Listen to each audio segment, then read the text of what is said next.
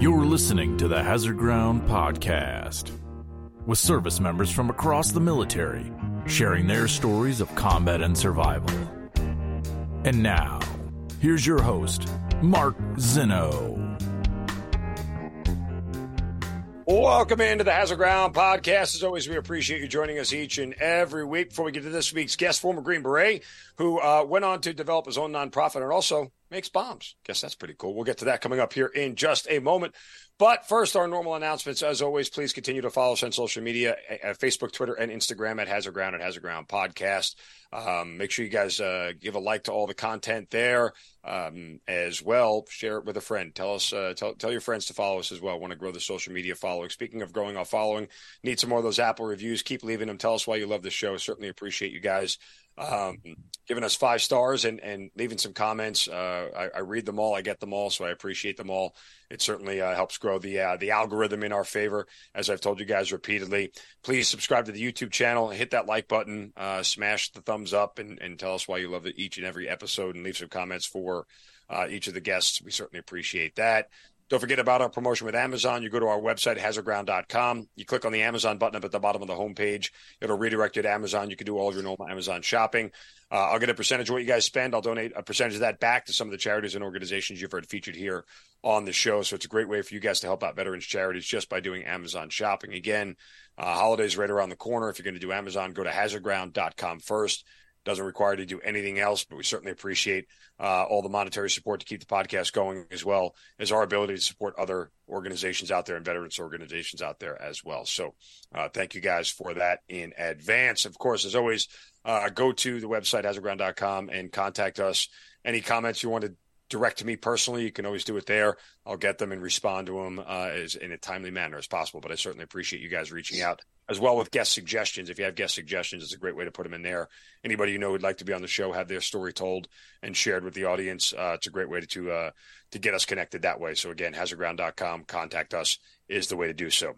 All right, this week's guest is a former Army Green Beret who left the military as a captain after 8+ years of service, 3+ years in the Green Berets. He was awarded an ARCOM with V device for his actions in Iraq. He went on to work for Goldman Sachs for a year, so I guess that makes him very smart. Then he ended up getting a master's in explosive engineering and worked for a company called Los Alamos, which in the short term is he made nuclear components, nuclear weapon components, and helped develop bombs. He also founded a nonprofit organization called Sportsmen for Warriors, who helps our country's warriors through custom-tailored support in enrichments, engagements, and educational and employment opportunities. He is Ben Bateman joining us here on the Hazard Ground Podcast. Ben, welcome, man. Thank you so much for being here. Hey, Mark. Thank you for this opportunity. Glad to be here. No problem. I guess I will start off with a bad joke and saying, from what I'm told, you're the bomb. Get it? See what I did there? I'll show myself out. Thank you very much. Great dad joke. Great dad joke. You know, listen, when you get to be my dad jokes, my kids are 8, so dad jokes reign supreme because the ones they come back with me at are infinitely worse. And I have to remind them how not funny they are. But again, different conversation for a different day. So look, a very wide swath of things that you've done in your career. There's not many people who can go from working at Goldman Sachs, for crying out loud, to, in wealth management to end up making bombs. So we'll get to that journey in just a moment. But at the beginning, you went to West Point and you signed up or you got there in 2001. Was it before or after 9/11? It was before 9/11. Actually, I was in Arabic class when the towers fell. So as I like to tell people, I wasn't quite smart enough to get in the first time. So I went to a small preparatory school in Alabama called Marion Military Institute. So I was fortunate enough to validate a couple courses, and I was in Arabic class, and I just remember commotion coming down the hall that we were under attack, and everything changed from there. Did you always know you wanted to go to West Point?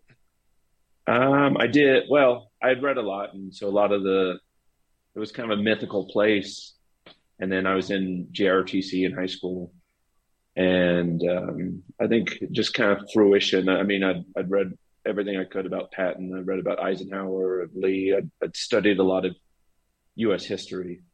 And so I just figured once I kind of became smart enough, I started researching West Point like that. Oh, it's an actual place. It's a college. It's a place I can go. And I grew up in a lower middle class family. My dad was a heavy equipment operator. My mom had dropped out of high school, but she worked as a teacher's assistant in special education. So there was no, it was me. My future was going to be dictated by me. And so West Point was where I really wanted to go.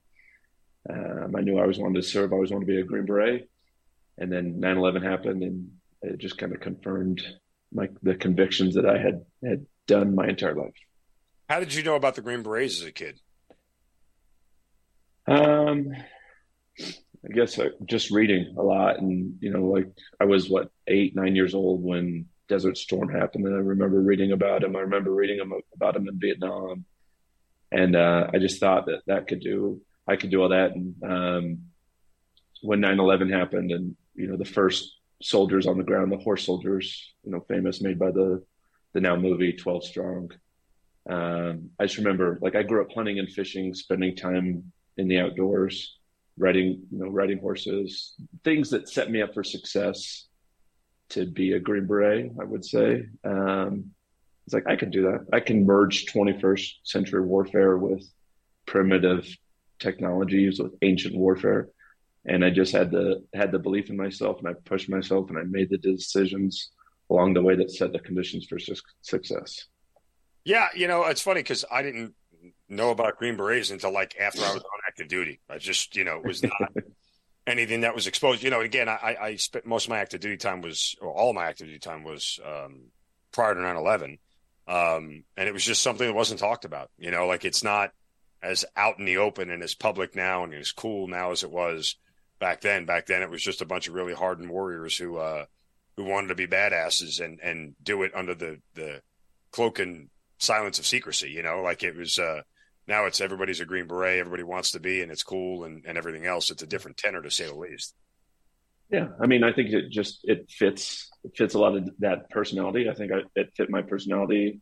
I entered the Army, or I entered West Point as a be all you can be type of person, and I just always wanted to push myself. 9/11 happened. I was studying unconventional warfare, or as my time as a cadet, I studied unconventional warfare, and realized then it was DIMES, right? Domestic, information, military, economic, and society. So understanding that warfare is not just bombs and bullets.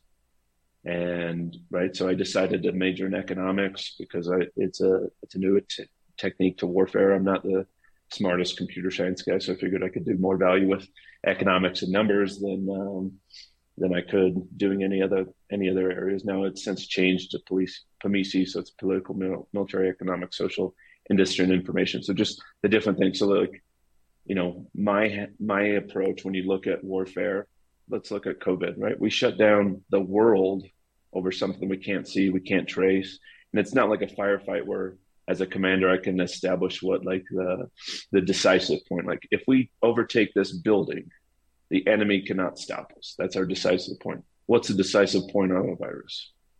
Right. And so it's warfare. They shut down the world for a virus that 99.98% of the people who got it survived. That's unconventional warfare 101. And we fell prey to it. Yeah. Again, a whole different conversation there. I don't disagree at all.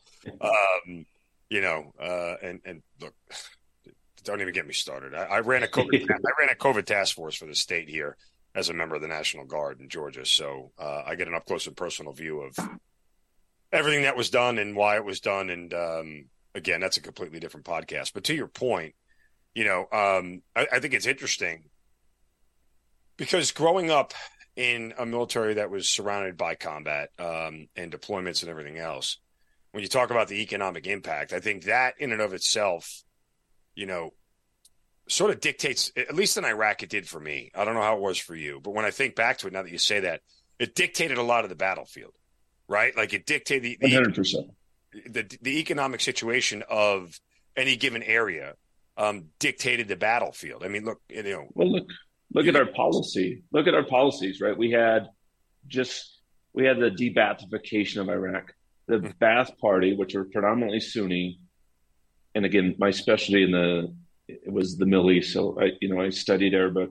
I studied the Quran. I did all that. So I'm above average. I'm not the smartest guy on it, but I was trying to know my enemy so I could be better at finding ways to defeat them.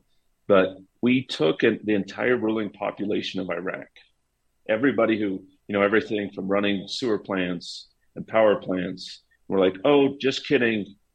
You can't have a job. We forced people into terrorism. Al Qaeda took advantage of that. They then paid them. And then, I was there before the surge. I was there when a rural sheik woke up and said, hey, Al Qaeda just threatened my oldest son. And, in the Middle East and the Arab and Muslim culture, the oldest son's that's your lineage. That's your that's your heir apparent, or to use like Western, like the king, his first son, the prince, is going to be His Royal Highness. He's the next in line. And when they came to them and said, hey, if you don't start attacking the Americans more, which was economic because that's how they were paying the bills, because we, the U.S. government, and all of our wisdom, stopped paying them or forced them out of jobs. How else are they going to take care of their family? How are they going to buy food? How are they going to provide? It's all economic. And they just said, okay, if we don't attack the Americans enough, then we're going to get killed by, or, part of my family and my lineage is going to get killed off. Let's give the Americans a try. Maybe they'll pay us. We ended up paying them more.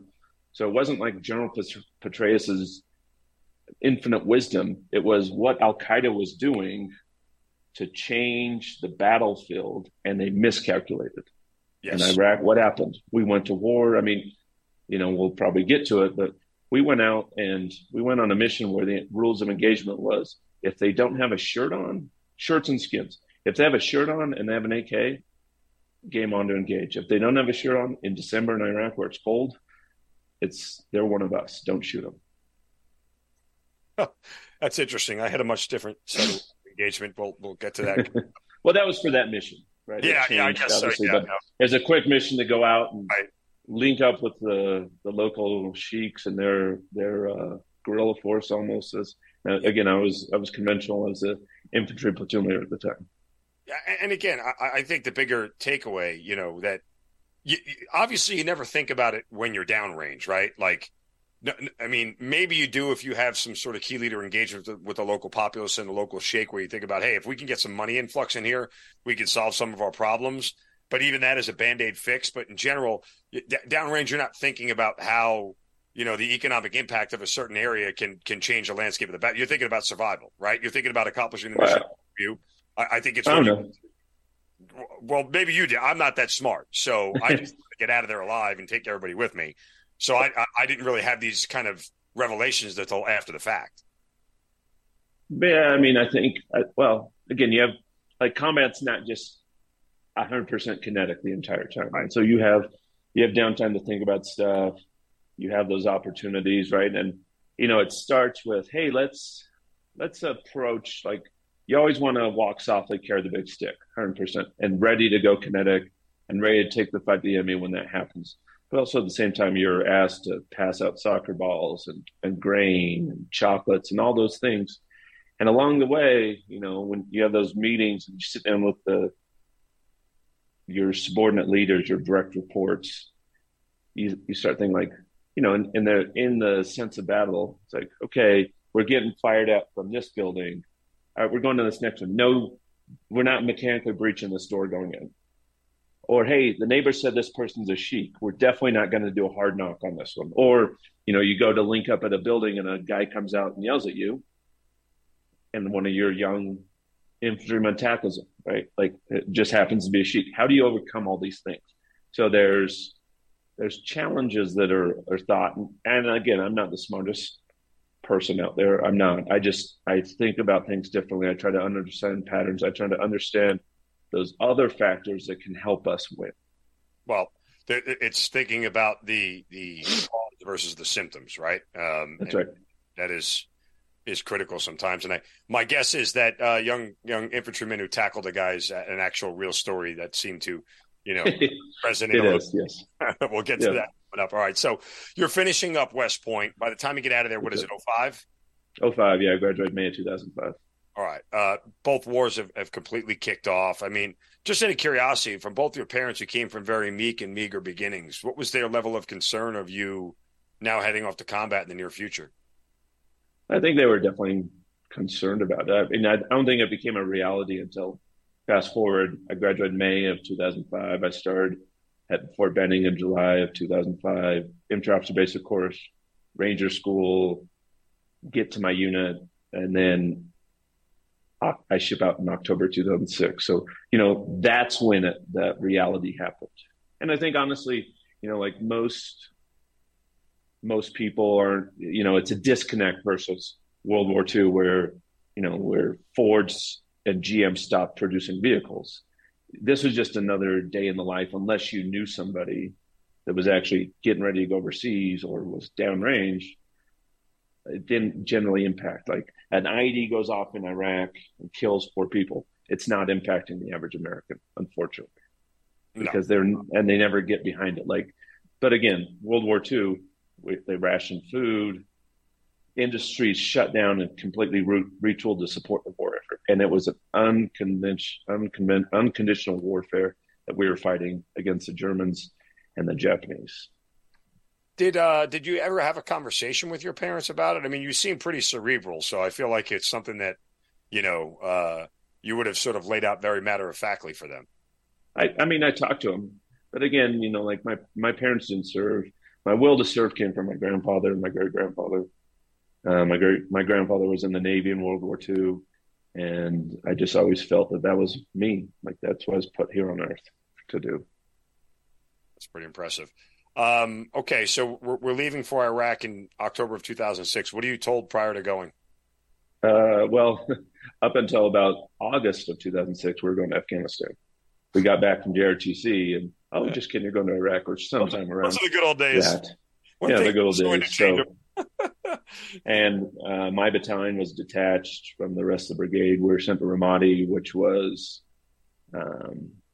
where my battalion. So, long story short, the unit I joined went from Korea to Ramadi, Iraq, to Fort Carson, and then we went back. My battalion went back to the same fire base or fire bases, and so then the train up became. Okay, I get it, but it's changed in the 2 years or year and a half since you guys left. There's fundamental changes. I assume you're 4ID at this point in time? Actually, a second infantry, second brigade, second infantry division. But we reflagged after that mission before they went to Iraq or went to Afghanistan in 2009. So you never had to go to Camp Casey then, obviously. I did not know. Good for you. Although some people said they enjoy it, it kind of just depends on the personality and who you talk to. Yeah.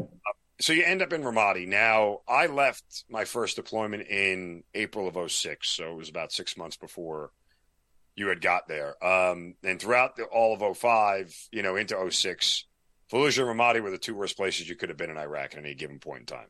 Ramadi was worse. Just Fallujah was – the Marines want Fallujah, but the Iraq, the Al-Qaeda declared Ramadi as their capital. And, if you study the history, it had once been the Sunni stronghold. It wasn't Fallujah, it was Ramadi. And I'm not saying that because I went there. I'm just saying that because of facts. Right. No, I understand. It's the most dangerous city in the world. That's why I was prefacing it. I can remember being told to go convoy there, in the early part of 2006. And that was when the pucker factor was real. That was the one where I kept my mouth shut. And then in the back of my head, I'm going, please give this mission to somebody else. Please give this mission to somebody else. Right. Because you knew it was a different level. It was a whole different level of operation and level of enemy fighters. Right. Like they were just hardened and better trained. There were more of them on a routine basis. And it made the whole entire lay of the land different. So when you get there, are you told what your mission is? Are you just securing an area? What are you told? We were securing an area, right? We'd just fallen in on everything that the previous unit, the 506 from the 101st had been doing. And all of it was like, man, this is dumb. This is dumb. This doesn't make sense. Like we were merely like keeping roads open. We weren't taking the fight to the enemy. We weren't establishing, or very often, right? Like it was more like this doesn't make sense, or these guys are compromised. I mean, one of the first things we did was we had we had an overwatch position on the main ASR between TQ Alpha Cobham and Corregidor along ASR Michigan.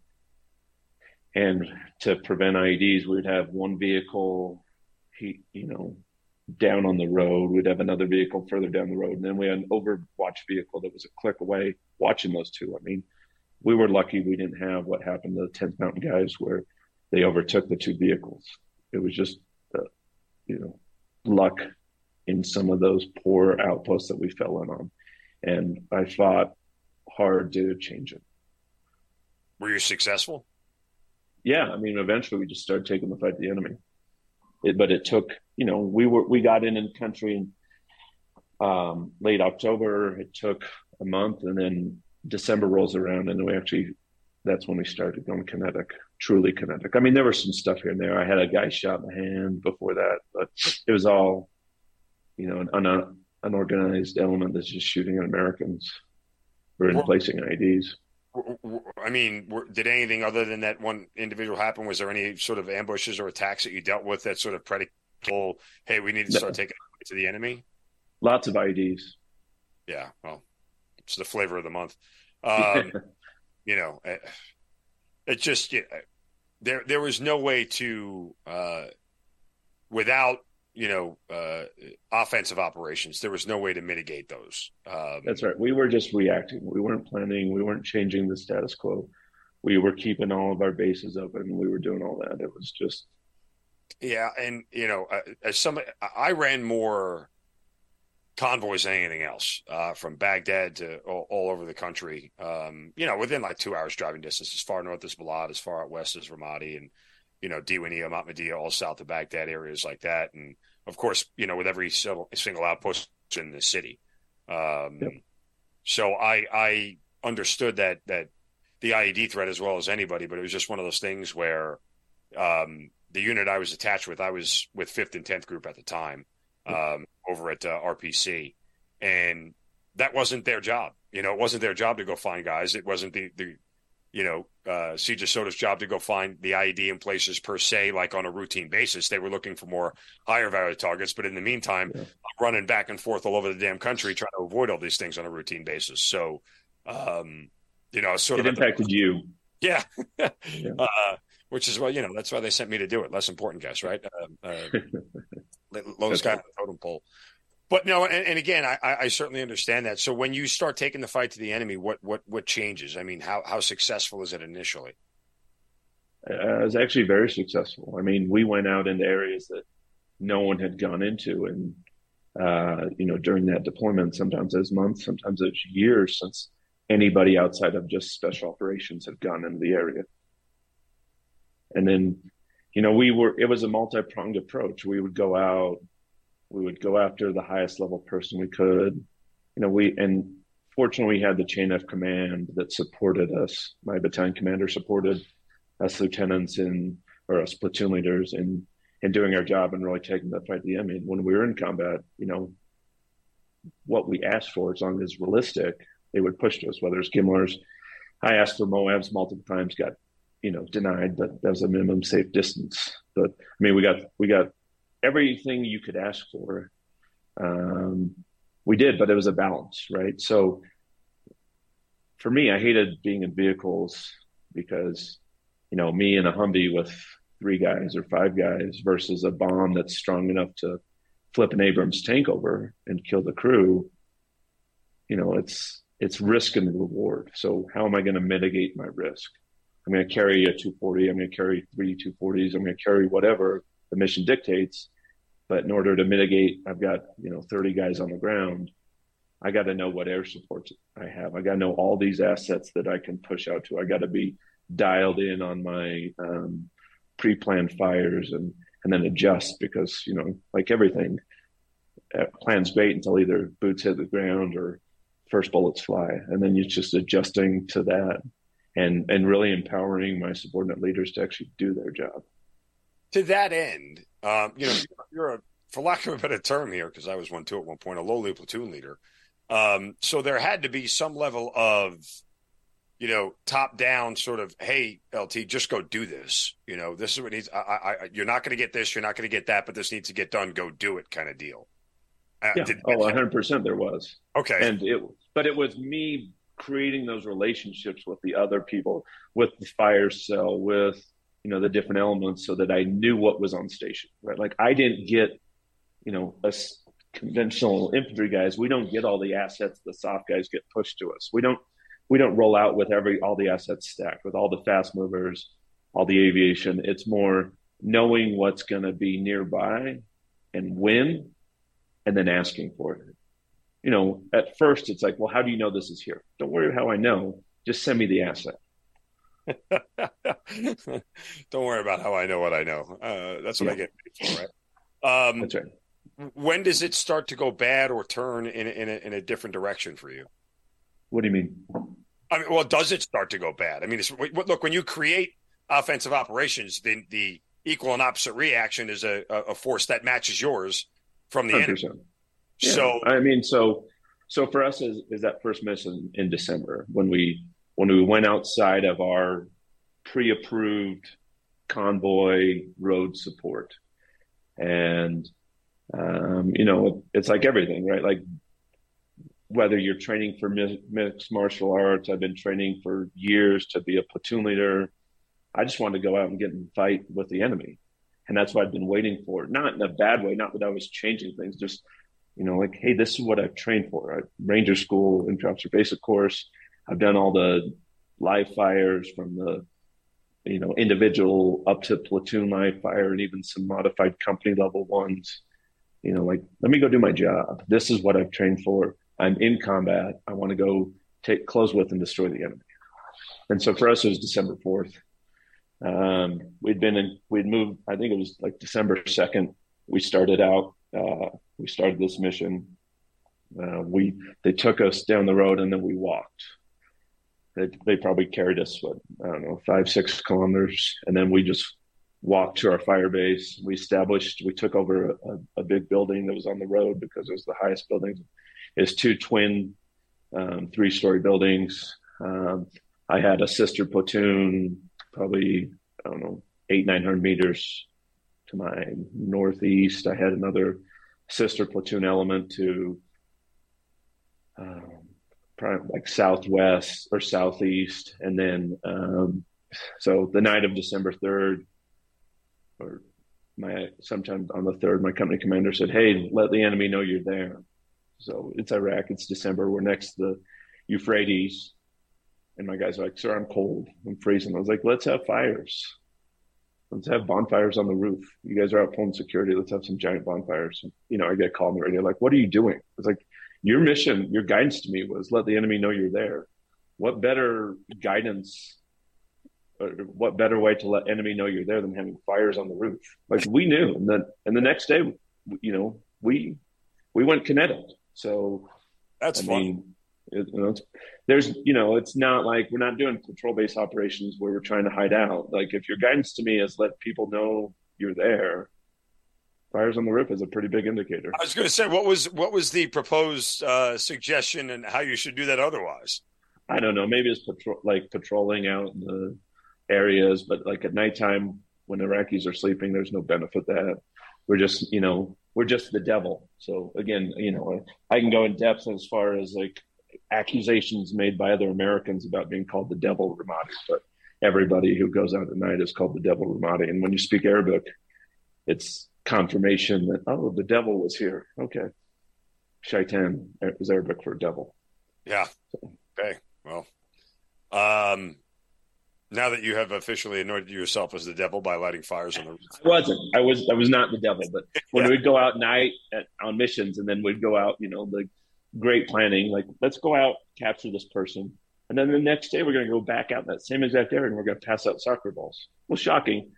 Mama's going to come up to us and say, hey, the devil stole my baby. The devil came last night and stole my baby. They don't know that it was Green Berets. They don't know SEALs. They don't know it was conventional infantry guys like myself at the time.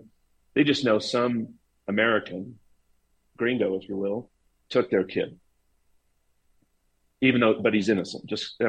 Same thing with watch Fox News or watch any news. that interviews the mom. My son was innocent. My daughter was innocent. Okay. Well, I didn't show up. And the soft guys definitely didn't show up to take over your son. They had some intel that said your kid was a person of interest and was doing some bad things. Right. So morning of December 4th, once everybody knows you're there, do they attack you first, or do you have to go get them, so to speak? No, they attacked us. So it was one. So we had one terp, 3 platoons spread out throughout this little area in Ramadi out to the east. So we weren't actually in the city. We were in like the rural farming suburbs of Ramadi at the time. And so I got ordered to take my terp down to the company headquarters. While I'm down there, I just hear shots, and I'm like, that sounds like it's over by me. It's like my boys are getting attacked. And so come to find out, one of my guys, crazy story, this kid, 6'7", he had to wait in Kuwait until he turned 18. So he gets in country like end of November, and this is December 4th. He gets shot as he's walking up the stairs. We had put, because we got there like the night, but we'd been there less than 24 hours over a short time period. So we just put up blankets. But apparently they were able to see him and they shot him.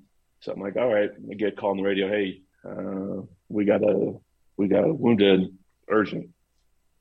So I'm with my commander, and he's trying to talk. I'm like, so I got to go. I got a guy that's gonna bleed out. I just got the radio call. You heard it too. I'm gonna go. I need the terp. He's like, no, you can't take the terp. It's like, all right. So I take my squad back, and I was like, all right, well, we're gonna look for HLZs to put a medevac bird or a Casevac bird down in this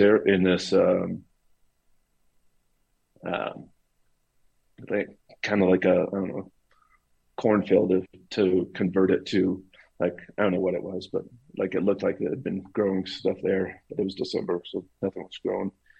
And on the way back, like I'm looking, I'm with one of my first squad, and I've got 17 different things. Like, all right, oh shoot, there's these power lines that were on the like part of it. So it's like I'm looking, trying to figure out, like, can we put a Chinook down here? How big a bird can we put? All right, if we can't put a Chinook there, can we fit a Blackhawk? Right, like doing the calculations for the size of the landing zone. Next thing you know, just get opened up on, right? And it was a pretty intensive area. And so I've got me in a squad. We've got two, like a rundown building. There's a building and there's a ditch. I run to the building. The rest of my guys run to the ditch, and they just turn the effort. And I'm not saying I'm awesome. They just turn the effort or the focus on me because, I'm a 6'2" dude, but not because I'm the biggest target, but I had antennas on, right? And so in that time, Iraqis had learned that, hey, if a guy has a antenna for a radio, shoot that person. They're the target. And I was short man, so I didn't have an RTO. It was me, my forward observer was at the house because it was stupid planning on my part to not take him, but it actually ended up being good. And they just opened up on us. What we found out later was it was a Iranian Quds force that had attacked us, 9 to 11 dudes, and just got knocked out by an Abrams. Asked for support. I was asked. We had a Harrier came on station, but his bomb was too big based on minimum safe distance. So all he could do was a flyby. I was asking for Abrams, and finally got the Abrams support. They came down, and time changes, right? Fight or flight takes over. Everything slows down. Stuff that your ability to focus, like actual see things, goes down substantially. Like true combat. I'm asking for stuff on the net, getting denied. And so finally I'm talking to the Abrams. I'm like, shoot. And he had gotten the clearance because it was the battalion commander 05 level decision. So finally I'm like, because Abrams have a hand mic on the back. I'm like, I'm going to go up and see what's going on. Like, why are these guys not shooting? I jump out of the trench, and that's about the time they decide to engage. And just that concussion knocks me back into the trench. I'm out. I don't know for how long. And my guys come to me. One of my guys was like shaking me. One of my team leaders like, "Sure, you all right? Sure, you all right?" I'm like, "Oh, come to. I can't see anything. Like I see stars. Clearly, I had a traumatic brain injury, and then I can't hear very well. I'm screaming, which was not normal me. Like I'd gone. So I'm like, all right, take a deep breath, relax. I just couldn't hear anything. So like me screaming on the radio was like, and somebody's like, "Sir, you're screaming." And so I calm down, get refocused, and then come to find out at that same time they had attacked my sister platoon and they'd shot those guys, and so they had one immediate KIA, one urgent surgical. So they sent the XO with an M113, a tracked vehicle, predecessor to the Bradley, came to my position because when we got ambushed, I was in between the line of fire between me and my squad leader. He gets hit he got the Forrest Gump wound, the shot in the butt. And so I got a guy in my position, and I've got my platoon, the rest of my platoons up in these two twin houses. My platoon sergeant at the time lost it, ran out of our building because the two buildings were split between Iraqi army in one and us, because we got an attachment like that afternoon. They showed up, or the evening prior, they showed up with us. He ran into the other one. So I'm talking to my FO. My FO's controlling, asking for assets, asking for air support, trying to call fire on these guys. And then my medics, talking, he's wanting to get to my position because we have the wounded guy. He'd already stabilized the other guy. And so it was a lot of chaos. And that's what combat, you realize it's chaos. And during that time, I guess my actions merited Arkham with V. I wrote up two of my guys for Silver Stars. I wrote up two guys for Bronze Star with V. All of them were awarded, and multiple Arkham with V. Is just people doing stuff. And I think that's what set the conditions for success of why I always felt the need to do more. And that's what helped fast forward 8 years. I founded a nonprofit. It was, if I ask for something on the radio, they're going to send me that asset. And I wanted to eventually pay back everyone who'd saved me. I mean, I'm here having this conversation with you because others risked their life for me. How do you guys get out of there, though? The tanks show up, start shooting. That helps. That helps. Yeah. And then they just realize that like, shit, there's some significant force, and they broke contact. Yeah. Superiority of fire is that's right. Superiority of fire, massing elements, all those basic comments. Yeah. It's funny how some of the stuff I learned in ROTC, which made absolutely no sense at the time, it made sense in words, but then like when you see it play out, economy of force, yeah. Effort, all those things that absolutely matter. Yeah. When Abrams show up, when Harriers show up, if you've got 9-10 dudes, you're like, well, there's a lot of firepower. I want to live to see another day. And that's what the guys we were fighting did. We just broke contact. Yeah. How did your perspective change after that day? As far as, somebody who said, just want to take the fight to the enemy and seek and destroy the enemy. Now that's happened. Does anything change in your mindset? Yes. You want to do it more, but you don't want to be shot at. You're like, damn, I don't want to be shot at again. Like once, like advantage here every time. Pop your cherry, whatever you want to call it. Like once it's done, you're like, okay, if I never get shot at again the rest of my life, I'm good. But unfortunately, I did, but it's, it was that first thing. And I just remember I had several of my squad leaders come up. I had several of that team leader that had come up to me. He became an acting squad leader since mine was medevac, and I didn't know the extent. I was just focusing on orchestrating the chaos between Abrams and asking for stuff. I didn't know how bad his wound was. His other team leaders, Bravo team leaders, taking care of him.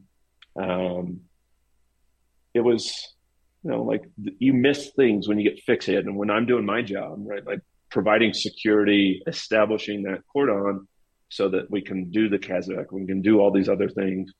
Like you don't get to see the whole picture.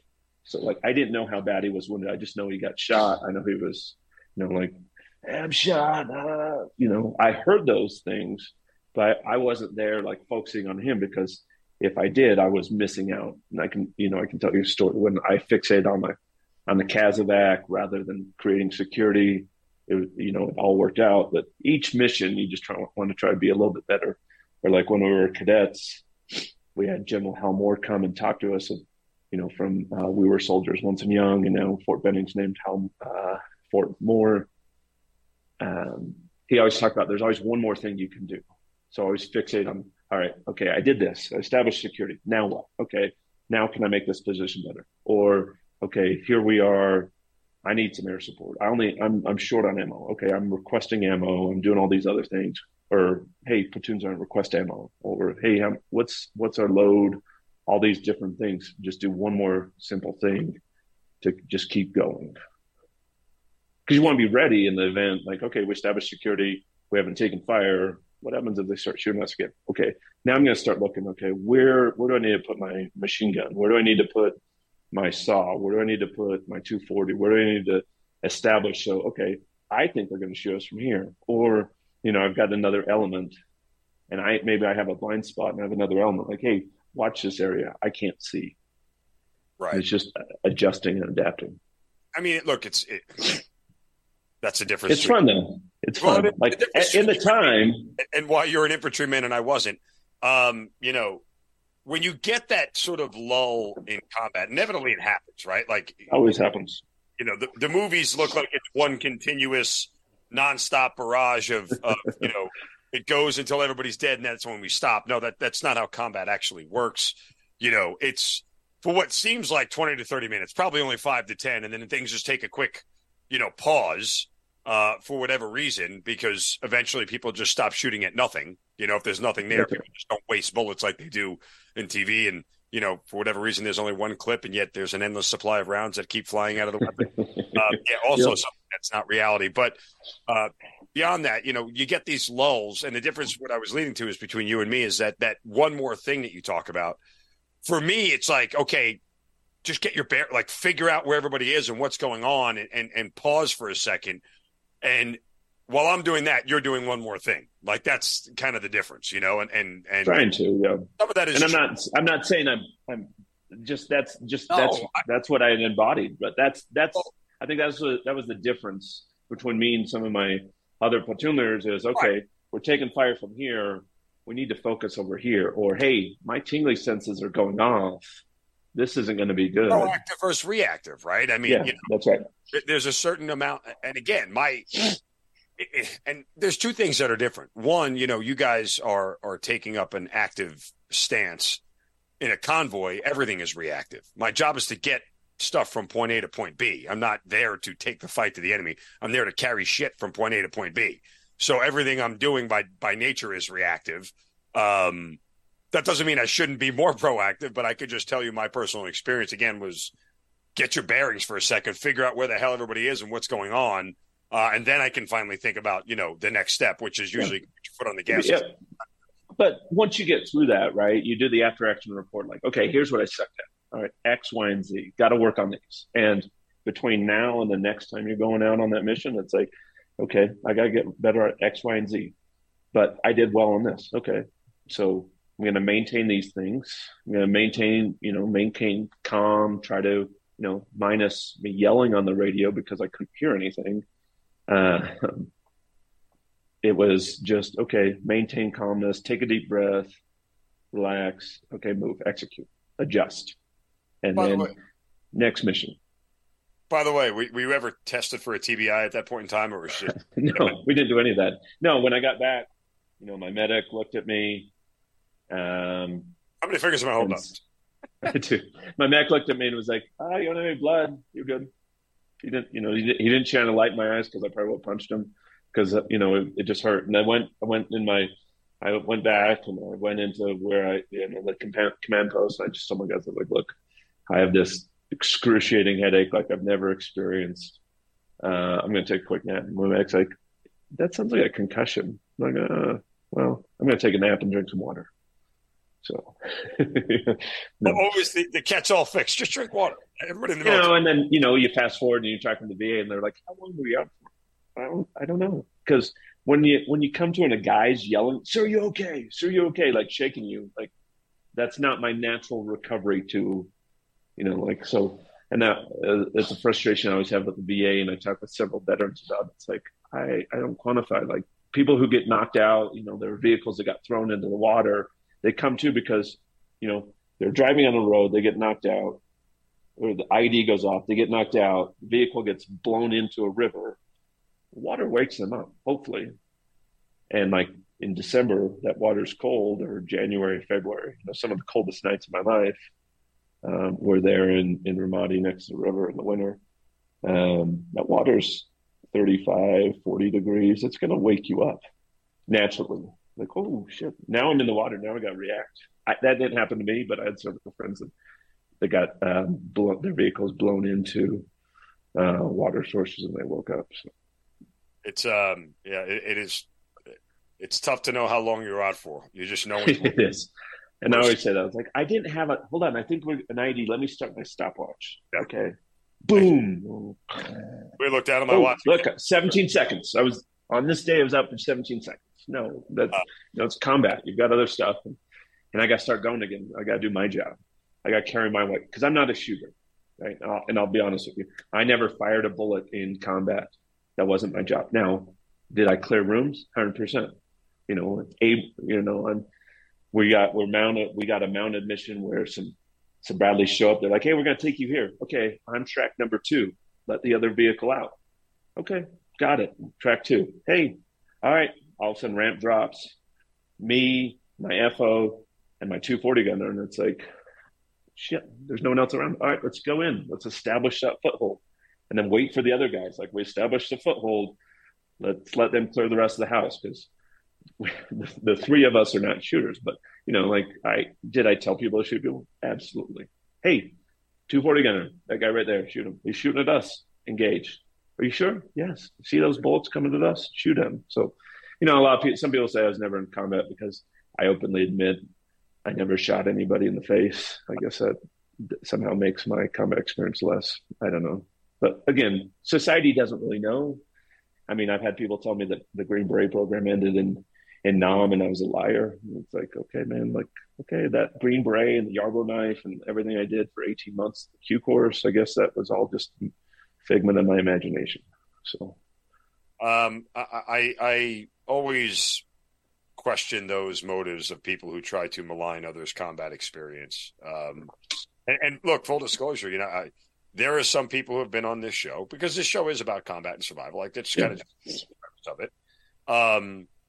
Who never really, saw combat. And I'll get an email from somebody saying, why'd you have this person on? They weren't in combat. And I'm saying that, look, in order to survive a deployment, right, there is, no matter how small your piece of the pie, you need the whole pie to make it whole, right? Everybody has a small piece of it, whether it's the mail clerk, whether it's, somebody with food, whether it's somebody just doing laundry, whatever it is, all those things that contribute to your survival on some level are important parts of combat.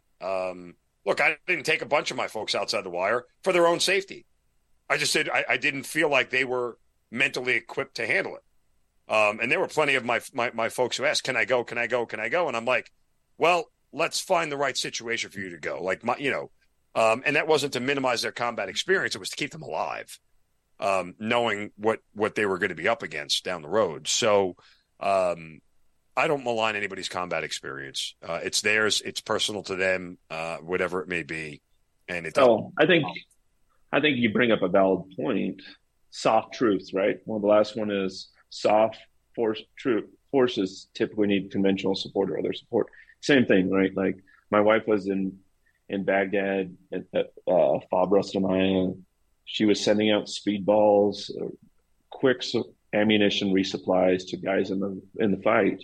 Does that lessen what she did in combat? Absolutely not, because those guys might not know it was my wife's unit that did it, But you know what they did? They requested ammo, they got it, and they were able to keep engaging the Yep. enemy. And so it's like a lot of people, logistics win wars 100%. Like you can go back to World War II and study like what stopped Patton's advance into Germany? Fuel.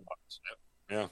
100%. And in Africa, it's fuel, right? So like to downplay it, and that's my big thing. And that was the big thing I always tried to push in my nonprofit was like, look, I don't care what you did in the military because you raised your right hand and you did more than 99.5% of the population. Whether you were passing out towels at Balad or you were out closing with and kicking in doors and doing breaches and all this, cool guy stuff, whatever, but just own it. Like, man, I was a cook on the USS Enterprise. Awesome, man. I hope you made the best pancakes ever, but just own it, but don't try to be something you weren't. Like, yeah, just because you fed SEALs on one mission, that doesn't make you a SEAL. Just because you went out with the Green Berets on a mission, that doesn't make you a Green Beret. But so just, be you. Like, man, I shot a ton of artillery in support of dudes, and I am grateful for that. Like, I am truly grateful for all the artillery dudes that I never met that put bombs on target. It's funny you say that. I kept a journal my first deployment, and the last page, nobody's ever read it. I barely even gone back and reread it myself. But the last page is the only thing I ever share with anybody, and that was some of the things that I had learned or affirmed, or some lessons that I take away. And look, I spent 15 months in that first deployment on a B team, right, of an ODA in the Sports Center, handling all the logistics for the not only the Iraqi side of the house, but the American side of the house. And yeah, I was in combat and firefights and everything else, but it's not anything that, separates me from anybody else. But one of the things I go back to say is that one of the greatest lessons I've learned from that deployment was the enjoyment of being a role player. You don't have to be the superstar in order for the team to be good. I was a role player. I embraced the role. I've said repeatedly on this show, the only reason I know that people valued me is because they kept asking me. Green Berets kept coming to me for more work. Yeah, I need you to do this. It's the only reason I knew that I was doing well is because they kept coming back to me, because I learned very quickly. If I didn't, no one ever tell me I screwed up. They just kind of walk around you and keep going to find somebody else who could. And so, I took a lot of joy and a lot of pride in being a role player. And like you said, did I get taken out on missions? Sure. Would I ever purport myself to be a Green Beret? No, not for a second. I didn't do any of that stuff. So I'm not bashful. You probably got to go to the range with those guys, or your who's got to go to the range with them and learn something. And, the second and third order effects, you never know what they're going to be. Maybe some of your guys eventually, tried out, raised their hand and, did that double volunteer where they volunteered for airborne school and special operations. Or they knew somebody that did based on the conversation. So like, that's how I tried to treat, that's how I tried to plan missions, as second and third order effects of like, yes, we're going out to kill and capture this one person or these two people. But along the way, like, I don't want to do anything that creates more insurgents. And B, I want these people to think like, okay, we don't understand each other verbally. Iraqi Arabic's a lot different than the modern standard Arabic that I studied. But if I can communicate, through body language, all those things, and, let people see my eyes, then maybe they see that I'm not the devil. I'm not some evil. I'm just a person doing my job, trying to help them so that one day people like me no longer have to be in their area, and they can open up the pharmacies and the drink shops and the ice cream shops and the fresh food market, all those things again. They can go back to normal. Just how if I were in their situation, I would want, Red Dawn type of situation here in America. I would want to, fight to protect my family and then get back to how it was before. All right, so you get back from that deployment. Obviously, you have more time as a PL with the infantry. What do you get back sometime in 07, I assume? Late 07? Yeah, we got back in December 2007. Okay. At what point in time does assessment and selection work its way in? Did you know, were you predetermined that's where you were going? Yeah. So this is a thing of always getting a good partner in life, and the person you marry is the most important thing. So after I got back in December, I was burnt out, like 15 months, almost 15 months. kinetic, a lot of it going on. I lost two of my guys, which was the darkest point of my life. Right after that, kind of had to reset myself, and just my wife had to have a conversation. So I think my packet was due sometime in January. I think maybe let's just say January 31st, whenever it was, of 2008. And I was like, man, do I do it? Do I do it? And she's like, this is what you've always wanted to do. Like, apply, they don't select you, great. Then at least you can't go back, look back. And I was kind of with long term. So really she was taking my words, something I'd said to her and flipping it and saying it to me. But it sounded different because it was coming from, it's like, okay, great, you're tired. Go out, try out, because you'll have regrets later if you don't.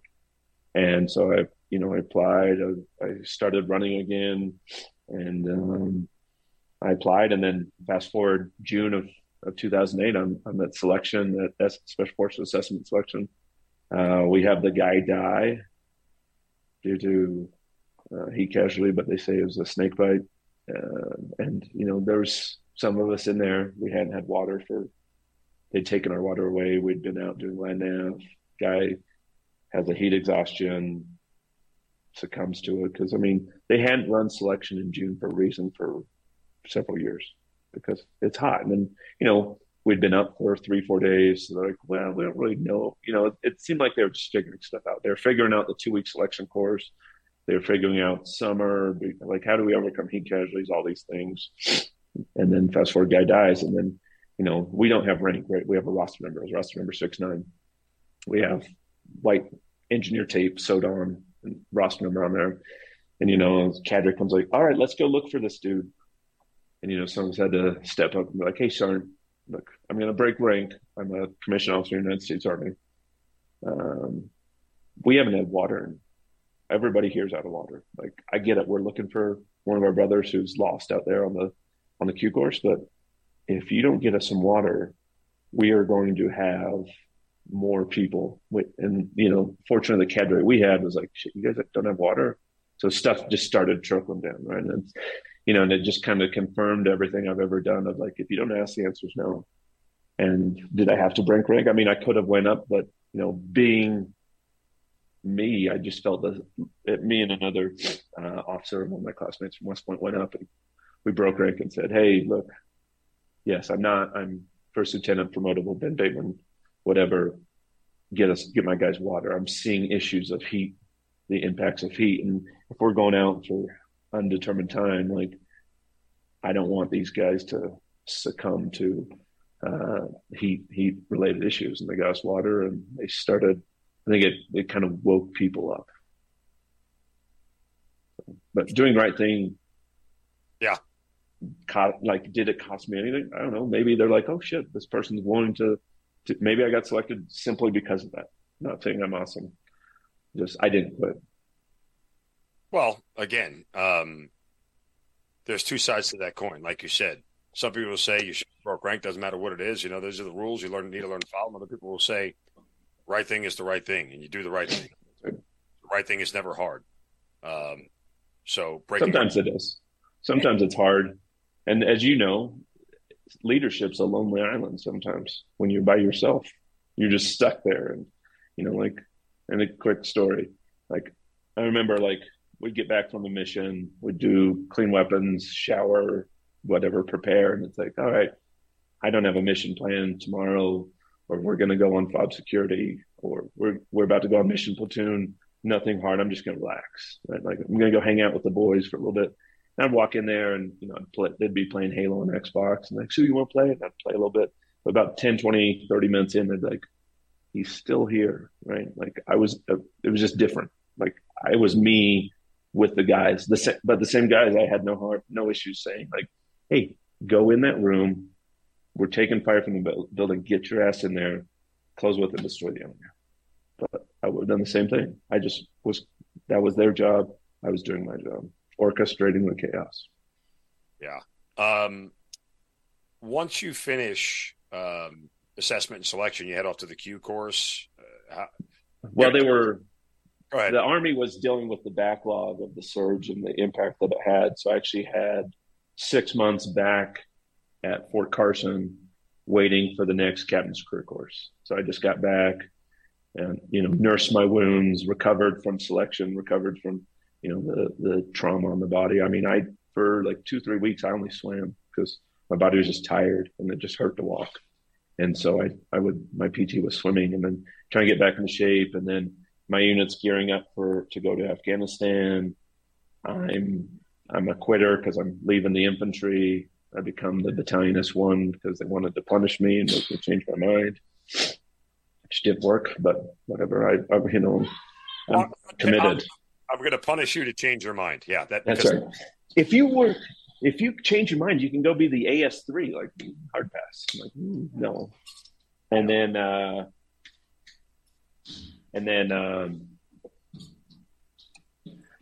so I wait 6 months and I work a job, and then I got to do some OJT with 10th group since I was at Fort Carson. So it was pretty fun. I got to go, kind of see what it's like on an ODA before I'd gone through a Q course. Spent a couple months in language school. I got a 0+0+, so I had to do all of the 6-month language course. I volunteered for Arabic. Didn't you already take Arabic? I'd taken 2 years of Arabic at West Point, but it was rusty. And then when I was in Iraq, it was just confirmation. I was like, man, my Arabic sucks. Even though I was trying to use it. But again, it's a different dialect. Listen, I picked up a ton of it over the course of a year. Yeah. Like I was able to get through meetings with my Iraqi soldiers for the most part on my own. Which was good, but the one time I left my interpreter was the one time I got into the shit and needed an interpreter. So my Arabic was good enough to tell them, get us the fuck out of here. And that was about it. But anyway, I digress. So once you get to group, where do you end up? I went to a 3rd group. So Merit Army Couples Program, my wife PCS to Bragg. She was going to do the Civil Affairs program. And Merit Armor's couple program, we just spent 22 months doing the whole Geo Bachelor, or as I like to tell people, the National Guard marriage, 1 weekend a month, 2 weeks a year. So like we wanted to be together. My wife had decided that she was supposed to go to Sapper School and then SEER School. Well, the Army flipped that, and she went to SEER School. So her body was completely broken down. She graduated SEER out of Fort Rucker, Alabama. And then 4 days later, she starts at Sapper School, grueling, physically challenging course. I'm not a graduate of Sapper School. I went to Ranger School, but I know what they do is, physically challenging. And I know the 5-mile run, like 48 hours after I finished my time in the box at SEER School, was some of the most challenging things. So it went all the way up to the G1 of the Army, who said, nope, Ben, if you want to be cohabited with your wife, you'll switch to 3rd group, even though the 10th group commander had found my wife a job and all the Army had to do was release her, and my PCS entitlements would cover. But, everything happens for a reason. So, yeah, I guess so. It's fun. I tell this to everybody who mentions it. SEER School is the one school in the military I wish I had gone to. I didn't know about it till I had deployed to Green Berets. If they would send me now, I'd go. It's the one school I just want to go. It's a phenomenal school, and everything you have is, some of the most professional, best instructors I ever had. And I had some phenomenal instructors. Just the challenge that you have is that 800-pound gorilla, like, I'm going to be a POW for, 3 days. And so it's trying to get everything you can out of that and still remember it, knowing you have that fun resistance lab at the end. But 100%. It was one of the best courses. And I always tell people, if you don't know who you are coming out of Ranger School, or you don't know who you are coming out of challenging leadership courses, you will know who you are coming out of SEER School. Yeah. You'll know who pushes you. They'll find ways to break you. Your weaknesses will come out. It's a truly phenomenal course to know you. I wish they would send everybody to it, to be honest with you. I think right there with AIT, just do it. I felt the same way. Obviously, I think it's great on paper. I mean, I was in Ranger School when General Casey was the Chief of Staff of the Army, when, that time he's like, every officer needs to go Ranger School. Well, that's great. But logistically, how do we make that happen? Because we can only train so many hulas, which means infantry guys aren't always going to get the chance. The infantry lieutenants are expected to show up in certain units with that tab, with that piece of cloth, won't get a chance because other branches, right? Like in my squad, I had quartermaster, I had transportation officers, I had other things, but did they need it? 100%. Could those skills that they did save lives? Absolutely. But when I'm looking at my peers that are infantry who are expected to show up with that tab and they don't get a shot because, there's 550 people competing for 300 slots or whatever it is, then they have to show up and then they're going to be treated as a second class officer until they get a chance to go back to Ranger School. So it's that balance. But same thing with SEER School. Like, who needs it? Combat arms guys, soft, but could the Army benefit if every single person went? Absolutely. I 100% agree with your thoughts there. When you get to third group, what's your job there? I mean, how long?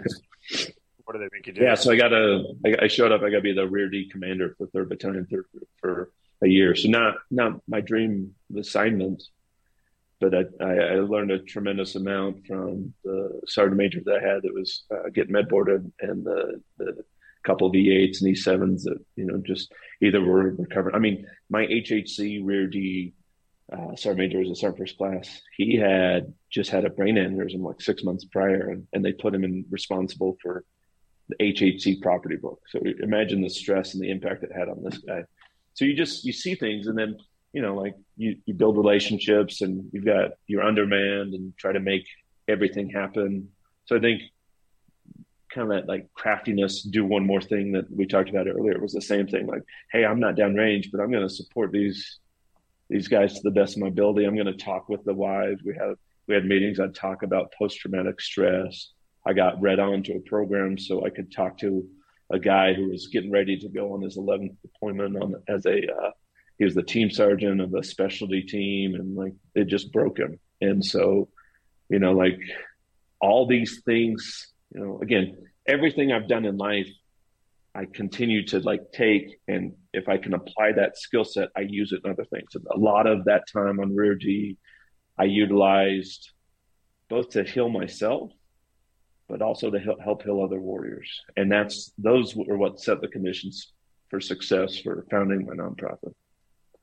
We'll get to that. I know you get one more deployment with the Green Berets, right? As a team. Yeah. So it was outside of Afghanistan. We were prepping for the eventual withdrawal of Afghanistan, and it was in. I'll just tell you flat, I was in Tajikistan, but myself and another captain, we came up with kind of like the regional long-term plan, because if you study that area, when the Soviet Union fell and they pulled out of the stands of Afghanistan, Tajikistan, Kazakhstan, Uzbekistan, Kyrgyzstan, Turkmenistan, those 6 stands, that it went into a civil war afterwards. Like most of the 90s was a civil war in those countries. And so we wanted to help prevent that from happening. And so coming up with a long-term strategic plan is pretty awesome. And then, the people we were training with, it was a fun mission, right? Like it wasn't a kinetic mission, but at the same time, it's equally as important. So never downgrade. Like I like to remind people when they start talking about Marcus Luttrell, Lone Survivor, what's never mentioned is that there was a Green Beret team that did an assessment on that village, and they had a good list and a bad list. And when Muhammad whatever made a call to the Americans and said, "Hey, I've got an American SEAL, come get him. What's your name? Oh, he's on the good list. Yeah, let's trust him." That was Green Berets that validated it. So you never know what those second, third order effects are going to be. But Marcus Luttrell's alive today because some Green Beret had met with this dude and gave him the thumbs up. And when he made the call, Americans sent everything they could to go get him. Yeah, Muhammad Gulab, I think was his Muhammad name. Gulab. There you go. All I can remember was Muhammad. But that's, like 80% of the Middle East anyways. It's the most common name ever. Just ask McLovin. Anyway, but we digress. So I'm just kind of curious. I'd be remiss if I didn't ask. You worked on this exit plan for Afghanistan, only for 9, 10 years later to watch it be foobarred. Uh, Yeah, it was hard. yeah, I was And going to say that it's must have very hard. And one of my buddies from the career course was that Marine battalion commander that lost his 12, 13. Who really. was it? It was a shit show. Like if I could go back to anything one thing, I would do that. I'd be commander in chief for one day. And we know, like I know the terrain of Afghanistan. I studied Afghanistan. I just never had the opportunity to go there. I studied the people. I read, the graveyard of empires. It was where Alexander the Great forces ended. And most of those people, I mean, if you think the Gans aren't a warrior force, you're wrong. They are better. They are more lethal engaging with precision fire than Iraqis are. So it's a different one. But again, it goes back to we failed. Afghanistan kept going because we picked a team much like Iraq, and other tribes kept fighting us because we weren't giving them money. They weren't getting a cut. We support the Northern Alliance. We could have our own podcast on that, but we had an opportunity to completely decimate the Taliban as they were going from, just like we could have done that in Iraq when the ISIS uprising. But as they're in this mountainous valley, you put a couple, fighter pilots in F-16s, F-15s, they're in a valley, you cut off the lead vehicle and the rear vehicle, and then you just send in the bombers and just let them annihilate them. There's no threat in Afghanistan. There's no Taliban presence that undermined. And guess what? The Americans, our brothers and sisters who lost their brothers and sisters over there, they wouldn't be feeling bad right now about, like, just like us Iraqi veterans felt in 2014 when it fell to ISIS. They wouldn't have this burden of like, why did I survive, or was it worth it? And it gets into more that moral element of PTS. Not as bad as like the Vietnam brothers and sisters that got spit on and called baby killers, but it's pretty close up there. Yeah. I will get to the sort of moral part of this in a minute here. I'm curious, when your time at the, in the military ends, or at least in the Green Berets, I should rephrase it. How did you know you wanted to be done? Was it a wife thing? Was it just, or you had? It was all the above. So I went to one of my best friends who was the other captain with me on the deployment. His dad died while we were doing the outbrief down at Sox End.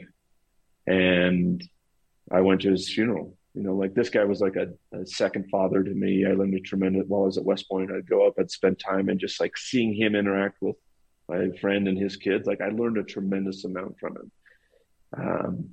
And he died, and my grandfather had died on that deployment. My wife had a miscarriage on that deployment. All these things, like subconsciously, I was going to the funeral, and it was to support my best friend, one of my best friends, but it was for me too. It was a closure of everything that happened on that deployment. And, I got in trouble for it. And then my wife's office mate, who eventually became her boss while she was, he worked in a special mission unit, and he told me I should try out. And so I started working out again after that deployment. And one of my cadre from the Q course, my Sergeant First Class, was responsible for the team or platoon, whatever you want to call it, motley crew of Q course students. He saw me working out one day, and he's like, you're these issues you have are from traumatic brain injury. It's not you're out of shape. So he kind of followed me for like 3 weeks, and every day it was like, sir, you have traumatic brain injury. Your issues that you're struggling with, it's not you're out of shape. He just kept doing that over and over for like 3 weeks. I'm like, fine, Sergeant, I'll go to the traumatic brain injury clinic. And so I went to the clinic at the interview to see if I had traumatic brain injury from combat. And I said, hey, I did all the tests. Like, yep, you have traumatic brain injury. And I was an outpatient for 8 months, just doing everything, all sorts of torture, learning about things. But it was good. It woke me up to show that like all the issues that I had, that's where it came from. Like, quick story at Q course, you have to do pull-ups after like I think it was like a 6 or 8 mile. I don't know. The long run of 6, 7, 8 miles. I don't remember exactly how long it was. But I remember I was like, we had to do pull-ups, and I'm just sitting there waiting, and like I'd stand up, I'd get dizzy, I'd sit back down. So finally it gets down to where the Q course cadre are like, hey, all you quitters, just get up, get your 0 pull-ups so we can non-select you and go on your way. And so I'm like, all right, well, and the mental, like I overcame it. I stood up, knock out like 17, 18. I don't know. Marines always say it's weak, but whatever. After like 4 days in the Q course, like 17, 18 pull-ups was pretty good. And the kids are like, Russ number 69, what's wrong with you? Said, nothing, sorry. I guess I just needed some water and some recovery after that run. But going back, it's like, oh, well, I have Meniere's syndrome. And my vestibular system, the balance system in my ears was destroyed. But all that makes sense now, right? And so I got to reflect on those things. And then I turned down a med board, and I just wanted out. I was tired. I was burnt out. I put my heart and soul into this, and I knew that it just like if I were to go back and be on a combat team, I'd be a distraction, or I'd be a liability. I wouldn't be an asset. And so it was just time to get out. And then I started doing open source intel, or doing the SF thing to find ways. That's how my wife and I got jobs at Goldman Sachs when I left the Army.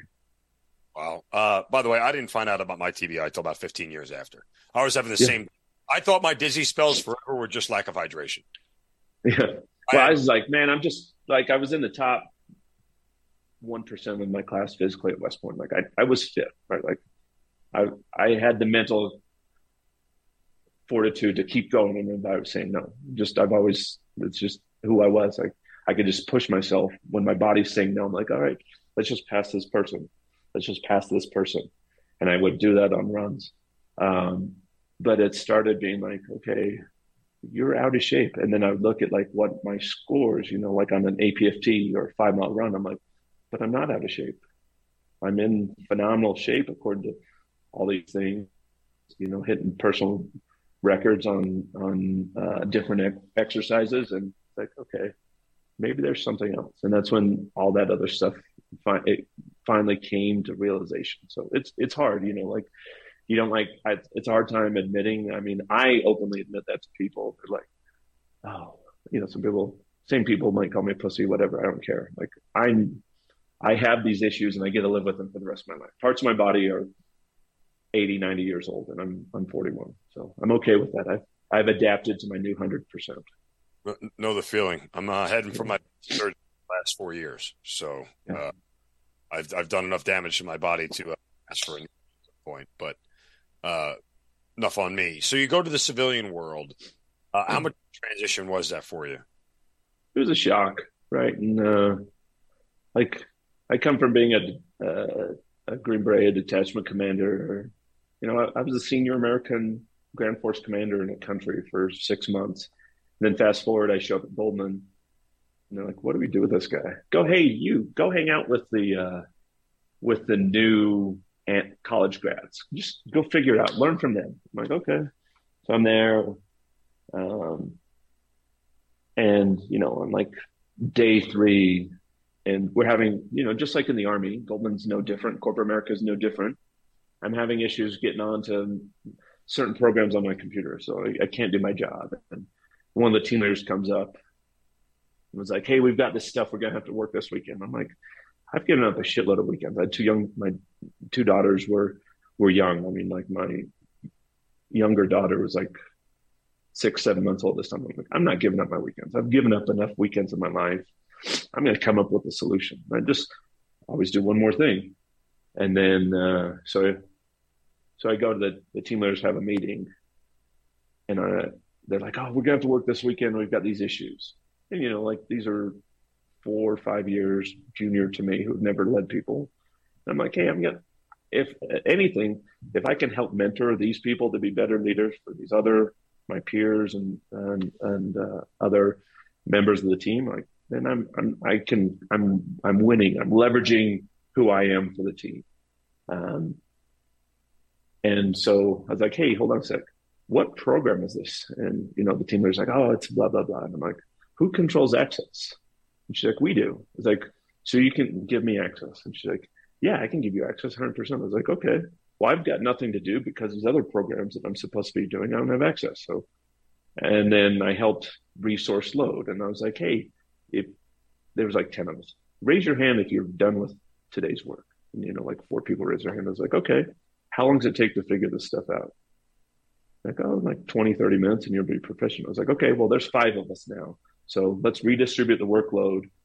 It's Friday morning. Let's redistribute the workload and come back together at lunchtime.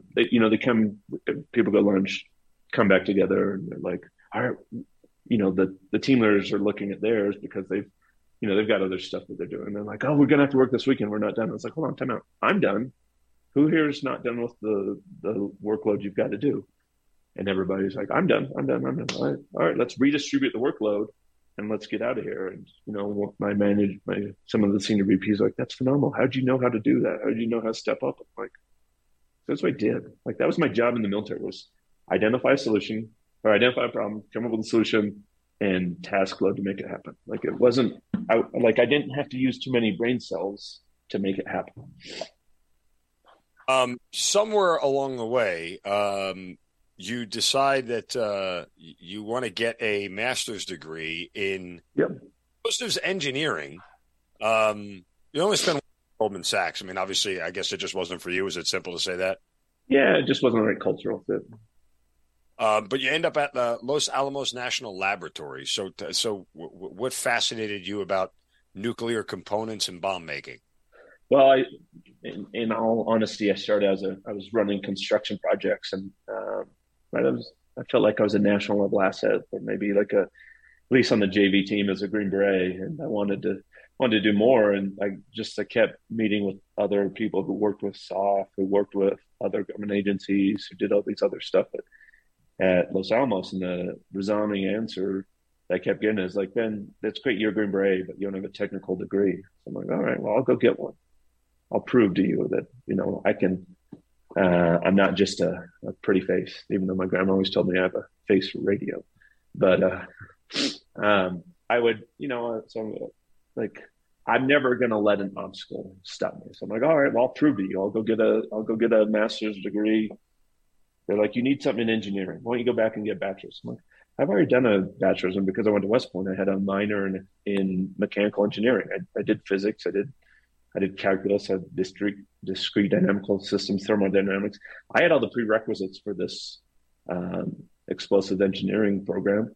I just hadn't been in college for a while, and so I figured that would be the one that would set me up for success. And then while I was a construction project manager, I volunteered to be the chairman of the Veteran Employee Resource Group at Los Alamos National Lab, and in doing so, I met he was a Naval Academy grad who was responsible for the PIT mission, the nuclear weapons mission at Los Alamos, and I impressed him with my thought process and how I handled struggles and whatever, and he asked me to apply for the role. And so my last job there was I was a manufacturing manager, and we did the final assembly of nuclear weapons components at Los Alamos National Lab.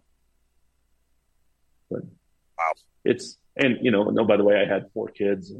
I'm working a full-time job, and so I just made it happen. Right? Like I prioritized my kids were young, so we could put them to bed, and rather than go and relax, I'd go do some study and design an explosive blast or study explosives of how it handles water, whatever.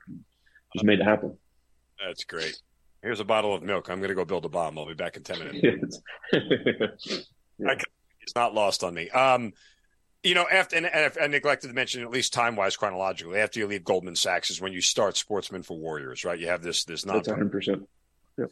You want to start, and you've echoed some of the sentiments about why you wanted to do it before, kind of to give back. Obviously to all those who were there for you, but the kind of mission statement is what?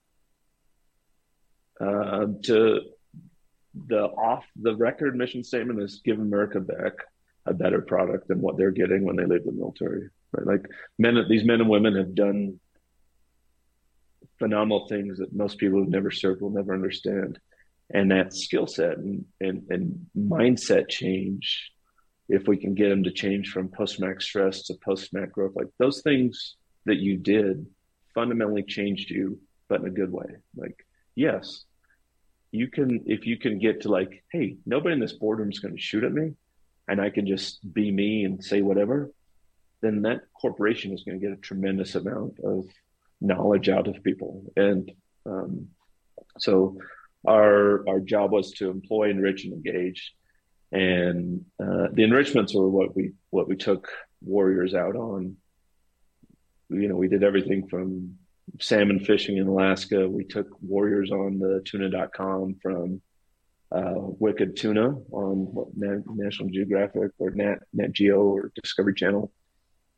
We did 2 shark dives with great whites. I mean, the enrichment, that was just the excuse to get people together. And then, and I think that's why I felt the need, because I knew there were other programs that were out there that were taking warriors on hunts, that were taking warriors on fishing trips, they're taking warriors doing cool stuff, but they didn't have the warrior element.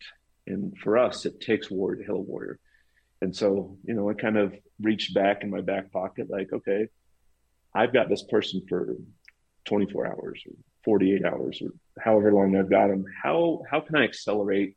How can I go, you know, to use kind of something everybody will, how do I go from first date to now we're talking about getting married in this short period of time? Well, how do you build bonds? How do you build relationships? You put like-minded people together. So, you know, and we went all exclusively off of nominations. So like if I get say a young Marine infantryman from who is in Fallujah, all right, now I'm going to start reaching out to other people. You know, maybe somebody donates, all right, you can bring five warriors on this salmon fishing trip. Okay. Now I'm going to find other people who have similar situations. So like you were in Ramadi in 2006. I was in Ramadi in 2006, right? Like that might be the two, I might put us 2 together on an event because now we're going to be, oh, you were at Crigador. I was at Blue Diamond or, you know, whatever outpost. Now we have this connection. Now we can go much faster in this acceleration. And then it's just having those conversations. And, you know, a lot of it was me opening up and talking about things. But I would know whether I had the conversation or other of my team would have conversations. I would kind of know this person and I would know like, okay, this person's issue is they were blown up, they had an IED. Okay.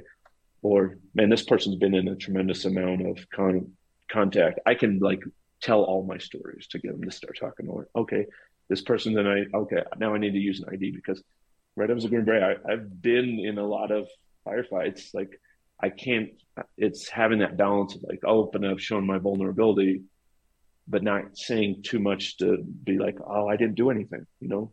And some people feel that way, like, oh, well, I was just a fueler. I was a mechanic on whatever.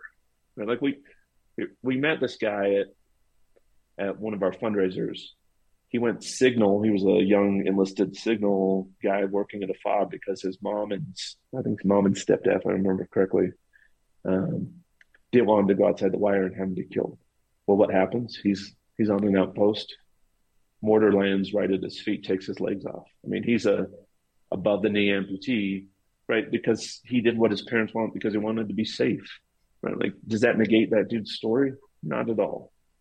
But this guy gets to live with those things, and I mean, he's at like the hip level amputation.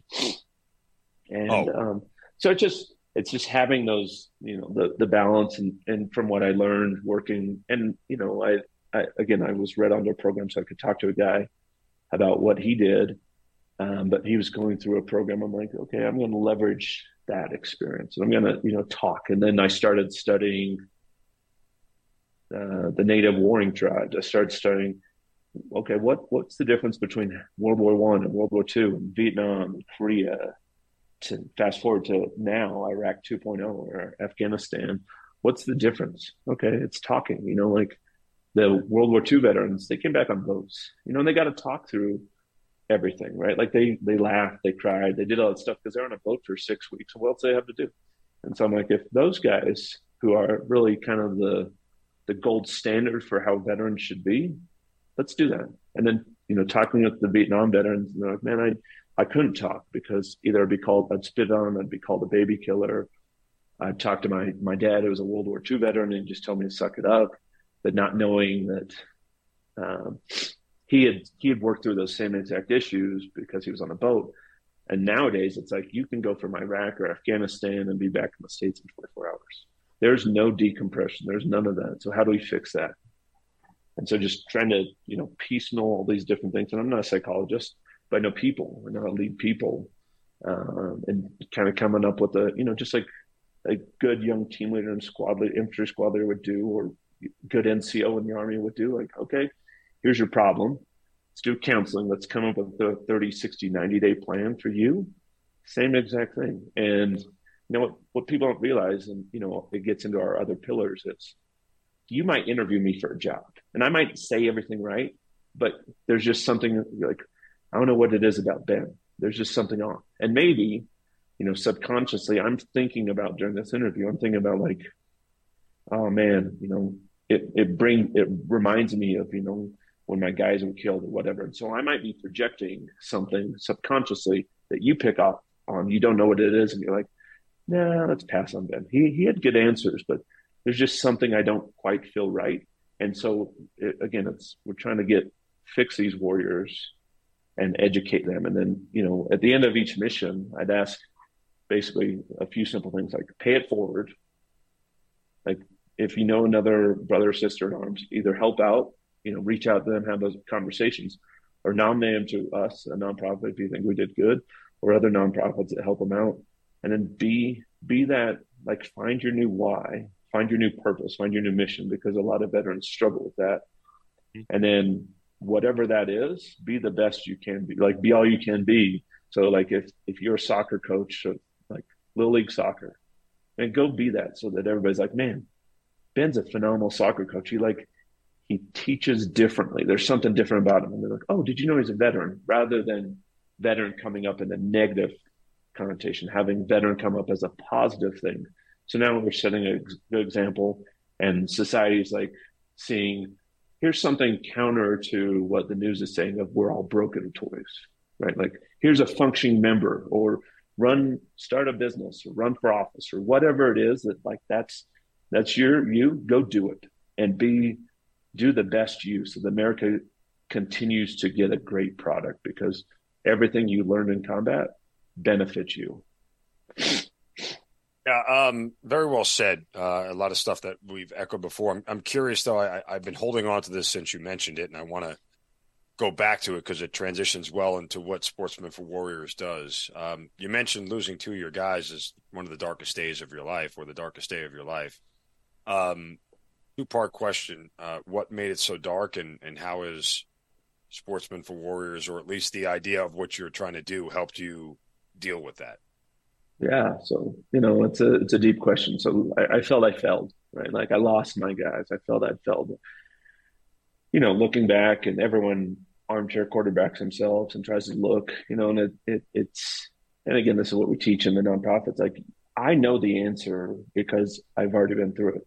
I have to go back to what did I do leading up to it? And so, quick story. It was out on a road that I refused to ever go on. My battalion commander was coming back from whatever battalion command briefing. They hit an IED. It was an area that we knew, and why I refused to go on it was we knew there were IEDs because it was a blind spot for us. And, we were the nearest element. I'm coordinating between his element and my element, and I'm talking to our battalion talk for a little while, and my guys go out and they hit an ID, and two guys are killed instantly. And I just felt for a long time that it was my fault. Their lives was my fault. And, and I would always hear people afterwards say, like, yeah, I went to combat. I didn't lose a guy because I'm awesome. And, it angered me for a while. God. And, I wasn't openly advertising I lost two guys. But it's just one of those things where you're like, okay, well, I know the stuff I was in, but I worked through it, right? Like I could have quit. I could have gone and volunteered to be the XO, and they would have put somebody else in my job. I didn't. I went back and I AR'd. Okay, yes, we knew it was bad. I had the conversation with those guys, like, drive slow. If something feels wrong, stop.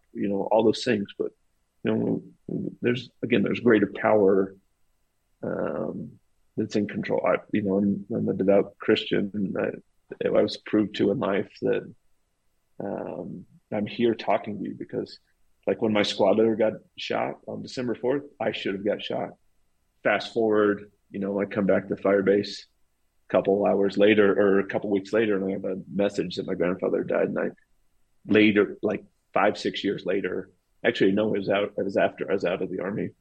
I went back and I did the time conversion. And when I was ambushed was about the same time my grandfather was, he passed away.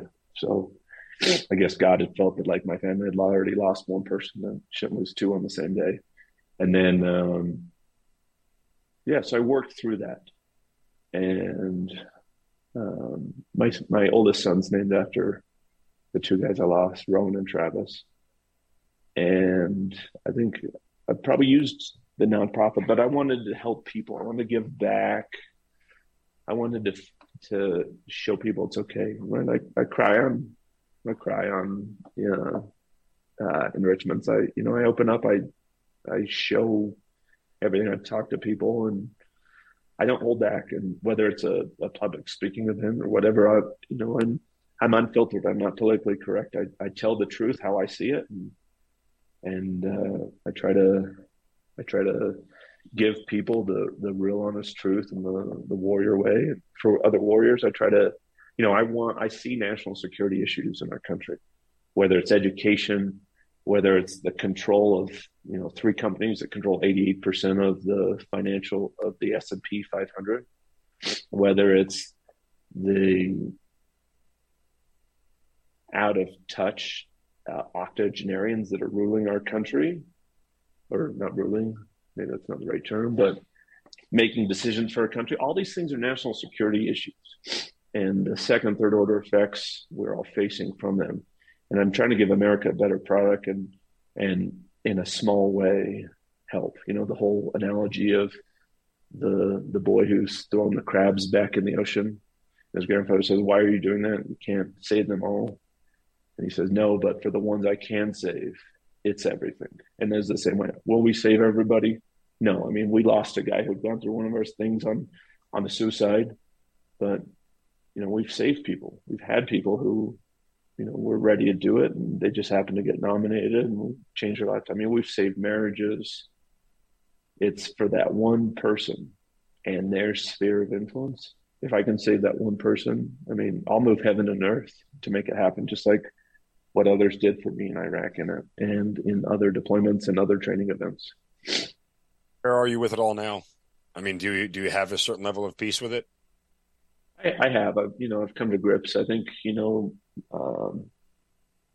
like talking with Travis's mom, I think it was 2012. I was always scared to call. And so finally on the anniversary, I called her. She said, "Ben, it wasn't your fault. It was God's plan. He needed Travis's sense of humor." And, it's the same thing. Like, I can think about the horrific aspects of those days, but instead I forced myself to think of the positive things. Like, I remember Travis, he would always, like, before, I didn't know it at the time. I just remember he'd fall out of PT. But he would fall out of PT when it was platoon PT, when I was leading it, because every night before he'd do a 12-pack of Budweiser, he called it the Budweiser Challenge. He'd drink a 12-pack, he'd show up to PT drunk, and then, do the best he could. And so I try to remember those things. Or I remember, like, the day I met Rowan, he was my medic. We were at NTC, obviously we were undermanned, and I walk in, and I had just got, like, my new platoon sergeant. It was my third platoon sergeant at the time, and I'd been a platoon leader for like almost 3 months at the time. And I walk in, and my platoon sergeant says, "Hey, you gotta come meet the medic. He just got here." And I walk up, and he's got his cot, and he's trying to give himself an IV in the hand. He's bleeding all over the place. He's like, "Stop." Stops what he's doing. He's like, his hand's still bleeding because he has the tourniquet on, and he's trying to give himself an IV. And he's like, "Hey," he like stands up to shake my hand. It's like, "Finish what you're doing, man. Like, you're crazy. But that was him. That was Rowan. And so that's why I was trying to, that's why I try to embody, and then, honest transparency. So I also had a brother who passed away who had muscular dystrophy, who, when he passed away when I was 10, I remember one of the last memories I had of him was my parents had a van that had a ramp lift. I remember that for some reason it wouldn't start. He wanted to go to school. And so he drove to school in the rain with my mom, or my mom walked with him to school. He was in junior high.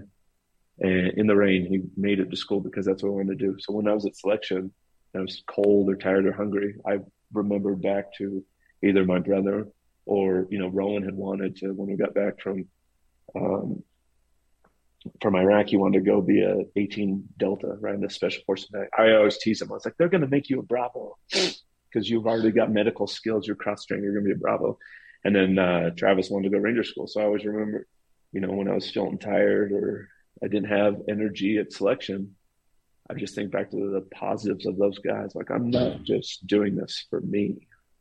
I'm doing this for, when I graduated the Q course and finally donned that Green Beret, I put it on not just for me. There were so many others that I put it on for. And I try to just continue to do that mission today. It's the best way to honor them. Yeah, exactly. Objectively. Because they say people die when people stop saying the name. And, my son gets, we say their names every day, sometimes multiple times a day. Yeah. I think it's fitting, and part of one of the things that, recurring themes that comes up is I always ask about those folks because they deserve to be heard, their voices, but that doesn't mean we have to. And, the sad part of society is they only want to talk about SEALs and special operations, and they only want to, but, the people I respect the most are like I always say Louisiana, I don't know why, Louisiana National Guard. I should probably say New Mexico National Guard since we're 51st in the nation in education, but those people who raise their right hand because they wanted to do something, they wanted to serve, and they go out in combat. They don't have all the assets stacked. They don't have all the resources. They don't have the best equipment because, either the state doesn't have money or whatever. But you know what? They go on, then they do missions and they do the best of their training and experience. And they're all part of the team, right? Like we have the surgical units who are going out and taking out the head of the snake, but we need the other guys and gals to take out the IED and placers and those things. And it's all part of the bigger mission. Never I'm at Fort Stewart because I'm here in Atlanta and I have to go down to Stewart for training events and things of that nature. I don't always get to do it, but, at a minimum once every 6 months, whether I take my soldiers with me or I just go alone. But they have these walks where they planted all these trees for all the 3ID soldiers who were killed in action. And I even took my kids there once and walked with them. My guys are on that list. They're on one of those. Yeah. Because we were attached to 3rd ID. Oh, really? Yep. Wow. I'll have to go check out the trees in their honor. And which is, it's always just striking me, I just like to read the names and see what people leave behind. And, just remember that, there were so many people who made the ultimate sacrifice. It's so touching and moving. It's emotional for me. And I didn't even know some of these folks. So I can only imagine if I did know them, how difficult it would be. Well, and, we talk about that and people always say like, what is it? Like people often reference like sports, and I give sports analogies because it's often different. Like I always say, I'm the quarterback, give me the ball, get in the end zone, right? Because most civilians understand that, but like it's the little things that will change things. Like we're in engagement in Iraq, and like we're facing significant enemy. And like, hey guys, I'll come on the net and hey, Apaches are inbound, and it just changes people. Or hey, QRF's inbound. Why? Because it's just showing, and people know that like, okay, somebody's coming to help, somebody's coming to our aid, and the impact that has, like knowing, like yeah, my guys died going out on the medevac, Kazovac type of mission, but my guys would continue to do that because they know somebody else will come for them if they're ever blown up or they're ever there, unless it's immediate. we're going to do all we can. I'm going to move heaven and earth to make sure they get a chance, and we're going to fight to make sure they come home. Great message. Love it. And I think, in general, just the processing of it that you've all done is reflective of, I think what some of your nonprofit is about. But it's also a process that a lot of people can emulate and use. So, 100%. And if people want to, talk to me, I'll give them the secret sauce. It's not that challenging. But also, the lesser known one was, we're trying to bridge that civil military divide, that civil military gap. You don't have to have ever served to understand combat, and you'll never fully understand. I mean, there's situations I'm like, man, I've been in engagements that's like, man, that's some crazy stuff you did. But it's like, how hard is it to look at a map and see where Iraq is? How hard is it to look at a map and see where Afghanistan is? Like, you don't have to memorize it. Like, if you look at Afghanistan, you don't have to memorize it and be like, oh, here's Kabul, here's Kandahar, here's whatever. It's okay.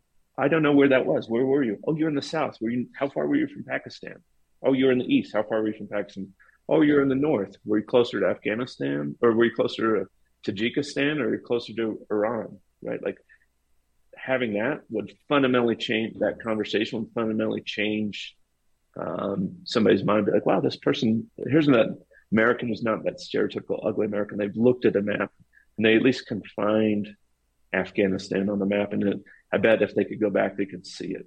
And I think that's the challenge. And then, and I know we're short on time, but having people want to fundamentally change the questions they ask, like, what's it like to get shot at, or what's it like to kill somebody? Because everybody wants to have this conversation. It's like, what was it like being away for Christmas, right? Like, those are. I mean, I always, again, I'm not the most PC person, so I always tell people, like, well, you would never ask a person what it's like when they were raped, or when they lost their child. Why would you ask somebody something that's that significant to them? Because it can change things. And I was, and again, this goes to the engagement of, okay, say you and I have a conversation, right? You ask me what's it like to kill somebody. And either A, now I feel like you pulled my man card. I'm like, oh shit, what do I do? And so I say something and like, well, I think Ben lied there. Maybe I'm uncomfortable with it, or maybe I haven't fully processed it, and now I'm going to go start processing it. And maybe it's like, I had one of my real good friends from high school. He always teased me because I was in JRTC, but after 9/11, he joined up. He was an infantryman in 10th Mountain. He went to Afghanistan, and the Afghans or Taliban or Al Qaeda, whoever it was, put a suicide vest on a young girl. He shot her because he was protecting his squad, but he always lived with it. And that's what ended up why he took his life. Because when you're out of that situation, like the people who go into the military go into it and our values get enhanced. It's a certain demographic of people. And I'm not saying race, it's a demographic of people who have beliefs, like, I'm going to fight for those who aren't strong enough to fight for themselves. I'm going to protect women as a man because that's what I believe. That's how I was raised. And so now you have this person who, might have shot a young girl, and they feel they're okay with it at the time, but they get away from that element. They get away from that organization. And now they have this, this debt on their life. They have this dark spot where they forget why they did it. They forget about their brothers and sisters to the left or right. They just remember, I killed a girl, and it goes back to their values, and they feel violated, and it just eats at them and eats at them and eats at them. And the average person doesn't understand, like, okay, why? What? I don't understand. Like, you did it. It's whatever.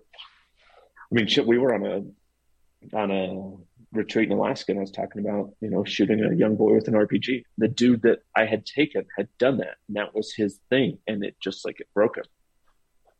And so it's like, and I was just talking, we were having a dinner conversation about, like stuff that you see, like that the enemy's going to try to take advantage of that, of any weakness they can.